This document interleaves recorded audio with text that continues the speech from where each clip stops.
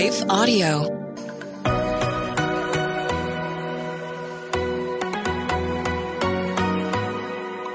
Do you sometimes doubt if you're truly hearing God's voice or if it's really your own? Or have you been in a season where it feels like He's completely silent? Have you been praying for a way to learn how to hear His voice more clearly? Hey friends, I'm Rachel, host of the Hearing Jesus podcast. If you are ready to grow in your faith and to confidently step into your identity in Christ, then join me as we dig deep into God's Word so you can learn to live out your faith in your everyday life.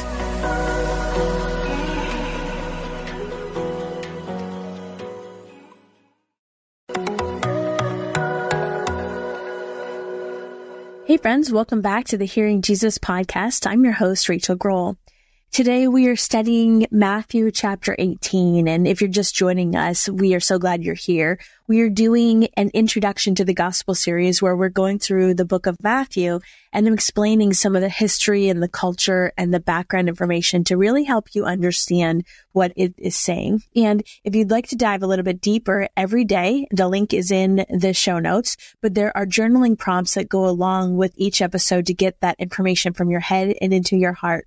And then I also do a kids episode that explains the content in an easy way for kids to understand. And then we have family discussion guides for you to grow together spiritually as an entire family. So again, those are just some additional resources to help you. So I'm reading from the NIV today, starting at verse 1 of Matthew chapter 18. It says, "At that time, the disciples came to Jesus and asked, 'Who then is the greatest in the kingdom of heaven?' He called the little child to him and placed the child among them. And he said, 'Truly I tell you, unless you change and become like little children, you will never enter the kingdom of heaven. Therefore, whoever takes the lowly position of this child is the greatest in the kingdom of heaven. And whoever welcomes one such child in my name welcomes me. If anyone causes one of these little ones, those who believe in me, to stumble, it would be better for them to have a large millstone hung around their neck and to be drowned in the depths of the sea.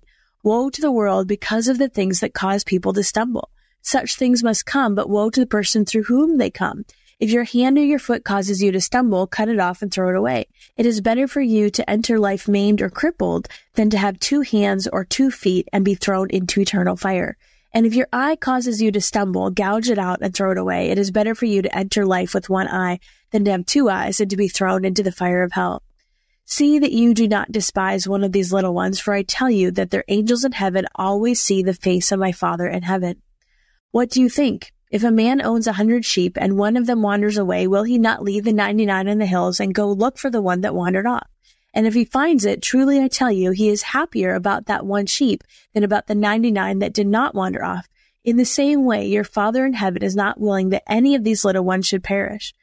If your brother or sister sins, go and point out their fault just between the 2 of you. If they listen to you, you have won them over. But if they will not listen, take 1 or 2 others along so that every matter may be established by the testimony of 2 or 3 witnesses.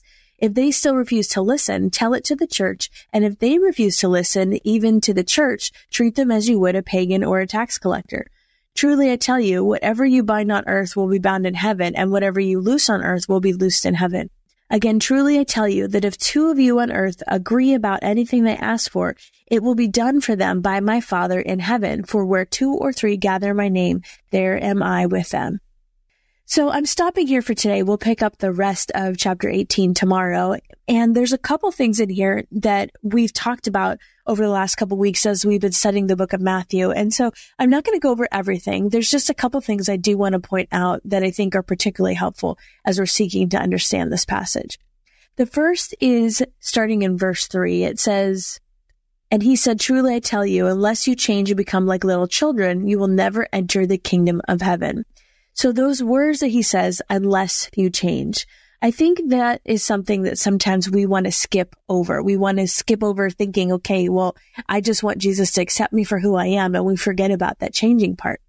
But we have to remember that the changes that Jesus wants to see in us are changes that he makes in our lives, initially through salvation. So when we come to faith in Christ, our lives after meeting Jesus are going to look different than before meeting Jesus. But then there's this ongoing change, which is the work of the Holy Spirit as we develop, as we mature spiritually, and we develop with a childlike attitude. Now, I did not say being childish. I said childlike. Well, what's the difference? Well, in order for Christ to transform us from the inside out, to transform our character, our attitude towards him has to be like a child. And what's that mean? Well, if you think about this in the sense of how young children respond to, say, their parent, there's a sense of being humble and honest and open and dependent and trusting and being ready to be discipled. And so that first step of submitting to God is this childlike step where we are trusting God as our good father. And then, of course, there's our conversion and then this life change that happens in us. And so what Jesus requires of us in that moment is that first, initially, we turn away from everything that is selfish and ungodly and sinful, and we leave behind that lifestyle of sin, and we start being intentional by turning our heart and our mind towards God. And so that means that we do what is right by his standard, and that's according to his word, which eventually produces spiritual fruit in us. And that is revealed through our character and our actions. That's the evidence of this true repentant heart. We start acting in accordance with God's word. Now, is that easy? No. Do we mess up? All the time. Even Christians that have been Christians 50 years are still going to mess up. But the goal here is to come back to Christ with this repentant heart and say, look, I get it. I messed up. I know that apart from you, I can do nothing. And so our conversion, which is essentially us becoming a Christian, it's not one single act, that one moment we make that one single decision. And yes, that's where it starts, but it's not this one issue of regret or sorrow over something we've done. And instead, what it is, it's an ongoing consuming attitude towards God, this relationship with God, towards this life that is resistant to sin and putting away our own selfishness, because our goal is to seek after God and his plan for our lives. See, our default position, what we tend to do is to land on this path that leads us away from God. It leads us towards death. But in opposition to that, there's a life that surrenders to God as we are intentional and we pursue God. It does take some intention on our part. So it's not like we accept Christ and then just automatically the rest of our lives it's easy. No, it takes intentionally seeking after this relationship with God. You know, think about this in terms of our human relationships. If I met my husband, and even if I got married on the day that I met my husband, and then I never spoke to him again, would I have a relationship with him? Well, no, I have to be intentional about that. I have to be intentional about speaking to him and listening to him and spending time with him. It's the same thing with our relationship with God. And so when he's talking about change, that kind of change, it may feel really difficult. But I think that's the point that a lot of us miss. We're not changing based on our own strength. It is a gift to us, and that is a gift that is only available because of God's grace. Now, what is grace? Well, that's the undeserved love and favor and kindness and help from the power of the Holy Spirit. That's what we receive through faith when we come to Jesus. That's how we're able to do it, through this relationship with God. Once we have this new relationship with God, what we will see is there are changes in other areas of our lives.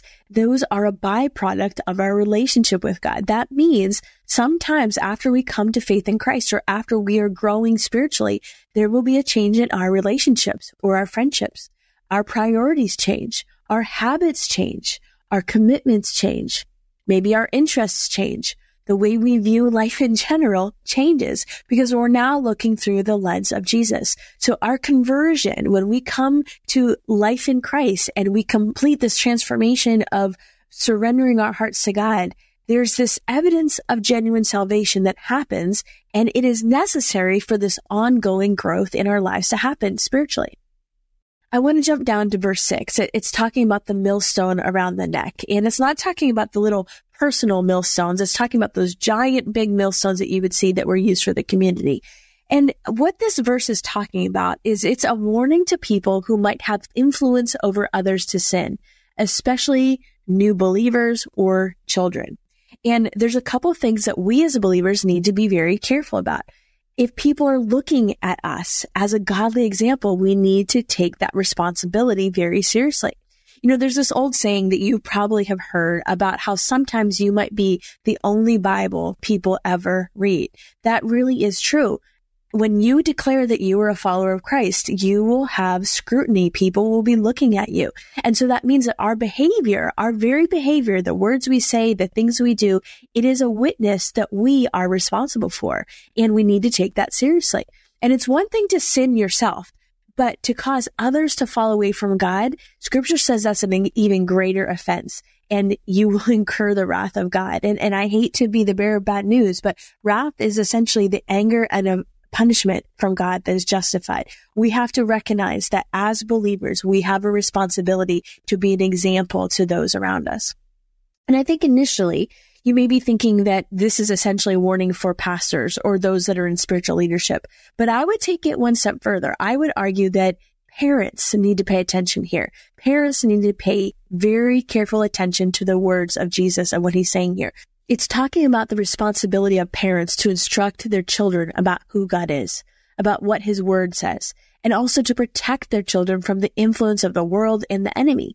So how do we do that? Well, it's things like guiding them through their friendships or their relationships, or making sure that their friends are not going to negatively impact them, or guarding their hearts and their minds with things like TV and social media and video games and even fiction books. It means guiding what you allow into your home and what your children are exposed to. Now, this is much, much easier when your children are younger, but as your children become teenagers, a lot of parents simply give up in this area. And I would argue that you need to be more intentional at that age. When your kids are teenagers, it is so difficult because the enemy is after them so hard. Is it difficult? Absolutely. And God never said it would be easy. The whole fact that it's difficult means that that is evidence of why it's necessary. And so I want to make sure that we're very clear on what he's saying here. You as a parent have the responsibility to guard the heart and mind of your children.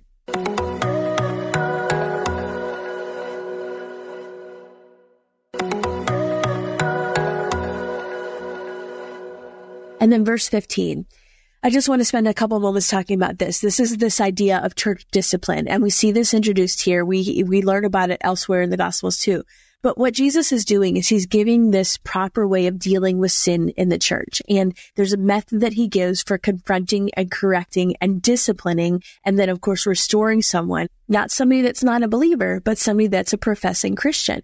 Because as we live within the community of the church, we're doing life together. And there's a violation of God's standard of conduct when somebody in the church is sinning against one another. And so initially, this conversation should be done privately, but neglecting to deal with it or these kinds of things is going to eventually compromise the spiritual integrity of the church, and it can destroy the effectiveness of a church. And that's exactly what the enemy wants. And we've talked about this in the past quite a bit, where the enemy will specifically plant some people to bring about situations in churches to keep them from being effective. And I think so much of what we have seen lately in the last couple of years with different churches falling apart or different spiritual leaders, famous guys falling, it's rooted in this issue right here because it's being ignored. And the idea of church discipline and accountability and holding each other to the standard that God does, Jesus clearly calls us to accountability. And because there's so little accountability in many churches today, we're seeing the evidence of that when they fall apart. And so the purpose of church discipline is, of course, to protect and to uphold God's reputation, but it's also to guard this moral purity and the integrity of the church and the people in the church, because the goal, of course, is restoration. We want people restored to Christ. And so what's that look like within the church setting? Well, there's a couple things that we need to keep in mind, and it's very easy. It's very specifically laid out for us in Scripture. First, it should be a private conversation between the person and the person that was offended, or the person observed the behavior. And sometimes that's all it takes. And the person, says, you know what? You're right. I messed up. I knew I fell into sin. Thank you for the accountability. And they can work out an accountability plan. And that's all that's needed. Sometimes, however, that person is not receptive and they refuse to acknowledge their behavior or change their behavior by that first confrontation with that first individual. And so then you would have a couple people go. Maybe that is a family member, or maybe that is an elder in the church, or maybe that is somebody else that is in close relationship with them, like a small group leader, and try to have a discussion where it's more than just one-on-one, but it's two people sharing from speaking the truth in love, from this place of love, talking to this individual. Now, again, if this individual repents and recognizes their need for accountability, then that's one thing. If they continue to resist or continue to refuse or acknowledge what they're doing, then it needs to go before the larger church community. And so at that point, I would be involving the pastor or the elders. And essentially, this is the part where I think a lot of churches miss the mark. They might be good about dealing with these one-on-one conversations, but if it doesn't get resolved, they just drop it. I think that is the difficult part where we need to say, okay, this needs to be dealt with. And I think a lot of churches that have been brought down in recent years is because they get this part wrong. Now, that doesn't mean that you treat these people terribly or cruelly. If they're not receptive, that is between them and God. But that doesn't mean you keep them within the church community. It doesn't mean that they still have a voice within the church community, because ultimately, if they are living in sin, they know they're living in sin, and they are speaking from a heart that is entrenched in sin, that's only going to cause division within the church. And what does Scripture say? Well, if you treat them like the pagans, that means they're no longer within this close-knit church community. You have to draw a boundary. And I think boundaries are one of those things that are so hard for people. But what happens if we don't? Well, what happens if we don't is the enemy has now gotten a foothold. And beyond just a lifestyle of personal sin, I think what we often see is this happening with leaders, with leadership within the church structure that are not held accountable. And then guess what? They are now sometimes treating the pulpit like a platform instead of a pulpit. And it's no longer look at God, it's look at me. And I think that's when we see some of these big guys in more recent years. You say, how could that have happened? Well, this is how it happens, because they're not being held accountable. So whether this is a church leadership situation or this is a church member situation, I think we need to take it seriously that Jesus wants accountability within the body of Christ. So given that insight, I'm going to go back and I'm going to reread verses 1 through 20 of Matthew chapter 18. It says, at that time, the disciples came to Jesus and asked, who then is the greatest in the kingdom of heaven? He called the little child to him and placed the child among them. And he said, truly, I tell you, unless you change and become like little children, you will never enter the kingdom of heaven. Therefore, whoever takes the lowly position of this child is the greatest in the kingdom of heaven. And whoever welcomes one such child in my name welcomes me. If anyone causes one of these little ones, those who believe in me, to stumble, it would be better for them to have a large millstone hung around their neck and to be drowned in the depths of the sea. Woe to the world because of these things that cause people to stumble. Such things must come, but woe to the person through whom they come. If your hand or your foot causes you to stumble, cut it off and throw it away. It is better for you to enter life maimed or crippled than to have 2 hands or 2 feet and be thrown into eternal fire. And if your eye causes you to stumble, gouge it out and throw it away. It is better for you to enter life with 1 eye than to have 2 eyes and to be thrown into the fire of hell. See that you do not despise one of these little ones, for I tell you that their angels in heaven always see the face of my Father in heaven. What do you think? If a man owes 100 sheep and one of them wanders away, will he not leave the 99 of the hills and go to look for the one that wandered off? Yet if he finds it, I truly tell you, he is happier about that one sheep than about the 99 that did not wander off. In the same way, your Father in heaven is not willing that any of these little ones should perish. If your brother or sister sins, go and point out their fault, just between the 2 of you. If they listen to you, you have won them over. But if they will not listen, take 1 or 2 others along, so that every matter may be established by the testimony of 2 or 3 witnesses. If they still refuse to listen, tell it to the church. And if they refuse to listen even to the church, treat them as you would a pagan or tax collector.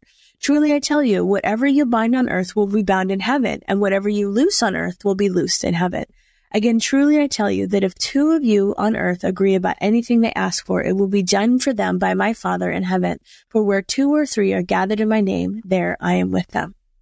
God, we thank you for the way that you reveal your heart to us within your word. God, I thank you for this change that you desire to produce in us, God, that when we're talking about salvation and true repentance, God, and what that means, help us to recognize that it's about this relationship with you. It's not about the words we say. It's not about that one-time decision. It's about a heart that is surrendered to you, God, and what you can do in and through a surrendered heart. God, help us to come to you daily as we lay down our own selfish desires and commit to coming to you and being conformed according to what you want for us, God, and help us to be receptive to accountability when we fall short, when we miss the mark. God, help us to seek out accountability, because we know that iron sharpens iron, and it's through that process that we become refined and more like you. God, we thank you for the way that you put other people in our lives. God, even right now, help us to have somebody in the forefront of our mind that we should go to for accountability in those moments that we've messed up. God, we thank you that you are a God of grace and that we are not doing this on our own, but it is through this gift of grace that you refine our hearts. We thank you and praise you, Jesus. Amen. Okay, guys, thanks for listening. Hey, friends, as we lean into a new month and we continue to learn and grow together, there's a couple resources I want to make sure you know about so you can take advantage of.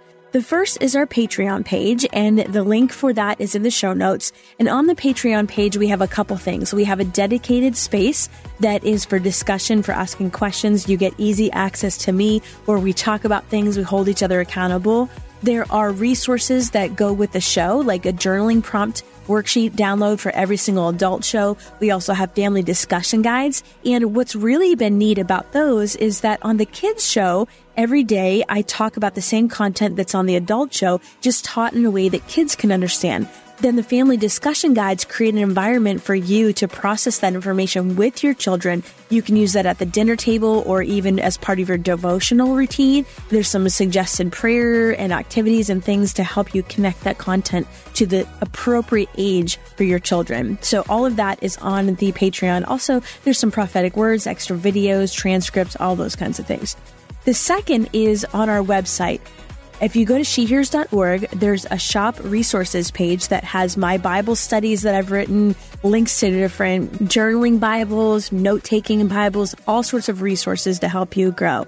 And then also on our website, we have the coaching section. If you are finding that you need some spiritual direction or life coaching, that is available for you as well. And that's really good to help you process what you're learning. If you're feeling stuck, if you need to work through something, if something just isn't sitting right, or if you want to teach this content and you need to help develop a plan, I'm available to help you do that as well. Again, all of these are resources to help you grow in your spiritual life and hear God's voice more clearly.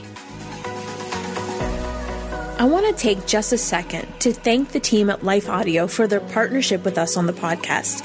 If you go to lifeaudio.com, you will find dozens of other faith-centered podcasts in their network. They've got shows about prayer, Bible study, parenting, and more.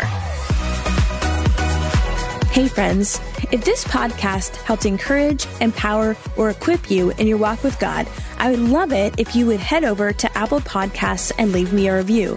That's the number one way you can support my show. You can also join our free Facebook community or Instagram page where I share inspirational tips, bonus content, resources, and prayer throughout the week. Hey, I want you to know I'm praying for you. Know that you are so loved. Keep going.